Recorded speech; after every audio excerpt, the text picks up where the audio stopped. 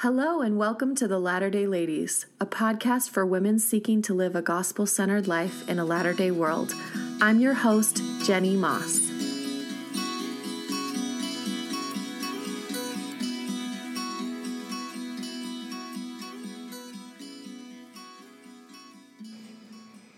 Hello, my beautiful, lovely friends. I wrote so many podcasts for tonight. I wrote a part 2 of Judgment. I wrote a bunch of other stuff. But I felt like I needed to share something completely different. And so I am coming to you differently than I ever have before. And that is just with my heart. And I just felt like we could have a little chat today. I know that the last couple weeks have been heavy. There's been so much suffering and sorrow in the world. And I don't know about you, but it makes me feel helpless. And sometimes even hopeless and concerned. Very deeply concerned for all these people that I'm not connected to, that I want to serve and love. And when I stay in this space of feeling helpless and hopeless, I feel like my understanding of my capacity and divine calling kind of melt away. And I realize that that is the exact place Satan wants me to be. He wants me to feel unable to tackle the things around me because there's just too much. But Satan is wrong. He is the father of lies. If every single one of us were to take the Lord's directives today, ask him exactly what he wanted us to do and do it, and follow through with spiritual promptings, and reached out to those whose hands hang down,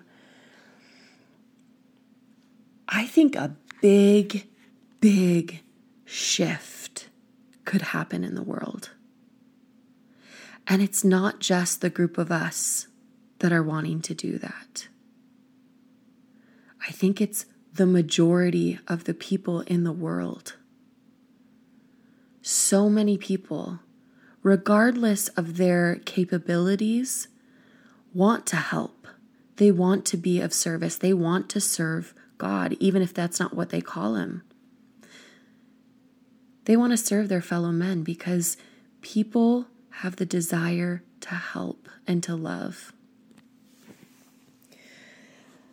A couple years ago, it was like 4 years ago, I was pregnant with Meredith. Oh my gosh, this is another pregnancy with Meredith story.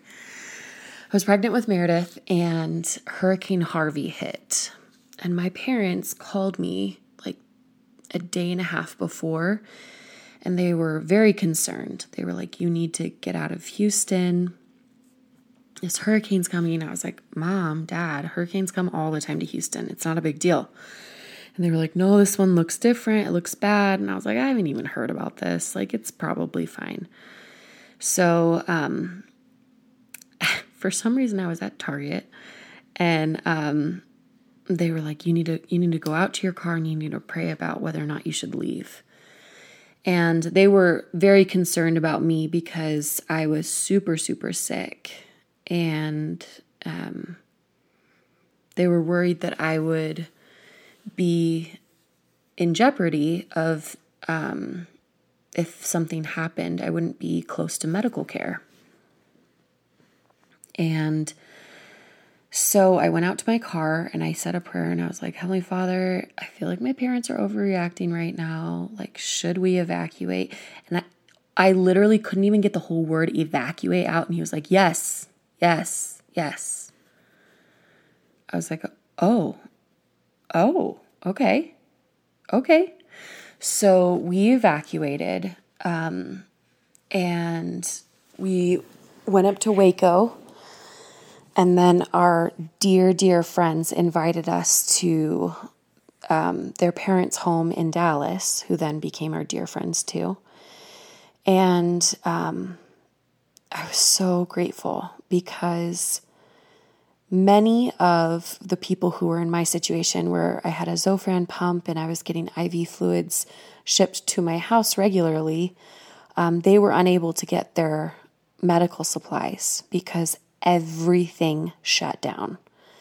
If you remember Hurricane Harvey, it was a horrible, horrible hurricane, and there was terrible flooding. And so I was incredibly lucky to be able, well, I wasn't lucky. I was blessed for having diligent parents, and I was able to receive the medical supplies I needed. And they gave me an advance for the next couple weeks so that I could go back to Houston and I would have supplies. And I told people on social media that I was returning back to Houston. And I said that I would sell this print that I had designed for my daughter's room. And within 24 hours, I had had more sales than I had ever had in my entire business.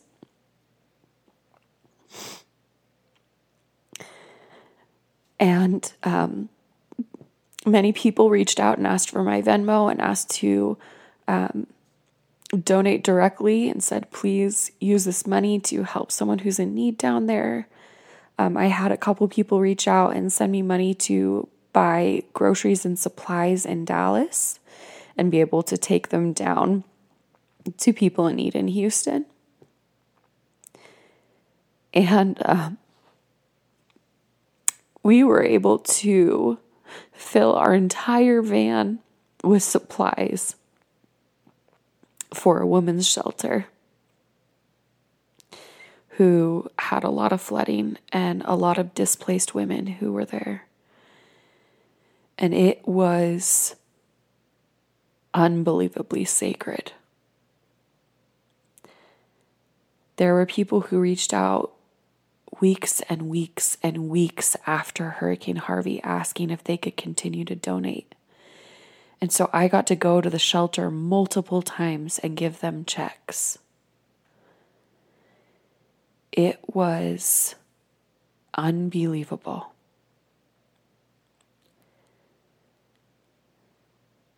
Our efforts individually and collectively can change the world. There was an incredible spirit of sacredness in Houston during that time, of camaraderie and love and support for each other. And I don't think anyone would have wished any of that devastation or the deaths or the just great amount of fear and destruction that happened. But there was some really beautiful outpourings of genuine concern and love for people that they didn't even know. I know that it's not just donations or efforts towards the specific causes that we can do. It is also pouring light and service and love and lending an ear and being a support and mourning with those that mourn. When we do simply what Heavenly Father has asked us to do, we are changing the world. One of my dear friends sent a C.S. Lewis quote this week that I will link in the caption. And it talked about simply doing the things within the home that you do and how that is changing lives.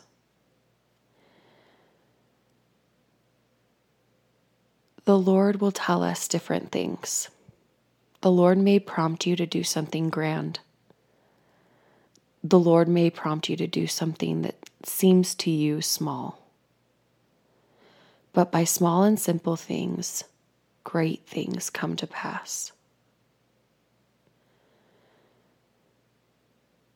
I have seen through years and years of processing anxiety and depression, thoughts have passed through my mind about my identity, because oftentimes depression and anxiety tries to convince you that you are not capable.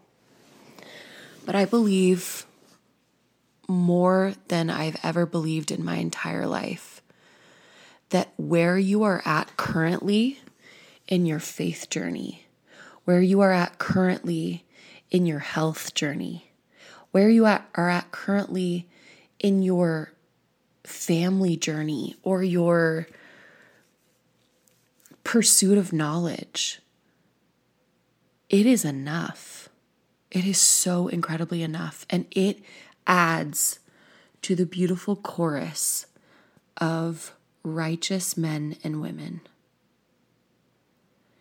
Your ability to show up for the people around you and to speak to the experience and understanding that you have is vital and important. There is a woman who I just absolutely adore. I don't know her super well, but every time she speaks, I feel a piercing in my soul. It's like she unlocks a part of me that yearns to just be better. I just want to be better when I listen to her speak. And I finally got the courage to tell her that, even though I was a little bit nervous that it was going to come off creepy. And she accepted it with so much grace and sweetness. And it started a conversation between us that I think was really, really special and important for our relationship. And so if today you are wondering, what can I do? What can I do to help the pain and the sorrow of the world? Start by reaching out to those people who make a difference to you and tell them. Tell them your deep love for them and tell them how incredibly appreciative you are that they are part of your life.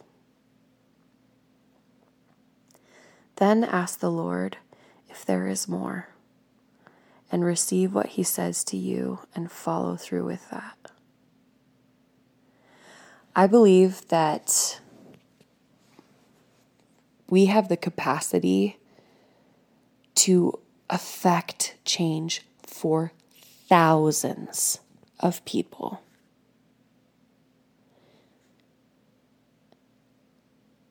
If our life is centered in doing the will of the Lord, He is a 5 birds, 1 stone kind of guy. He may prompt you to do something for someone specific, but that action may have a shift within that person's life that could put them on the brink of doing something that they've always wanted to do and affect many, many lives for change. There was a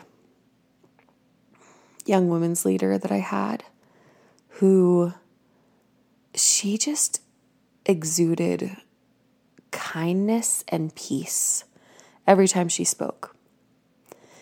And I don't know if anyone who knows me would describe me as a peaceful person because I'm a little bit chaotic.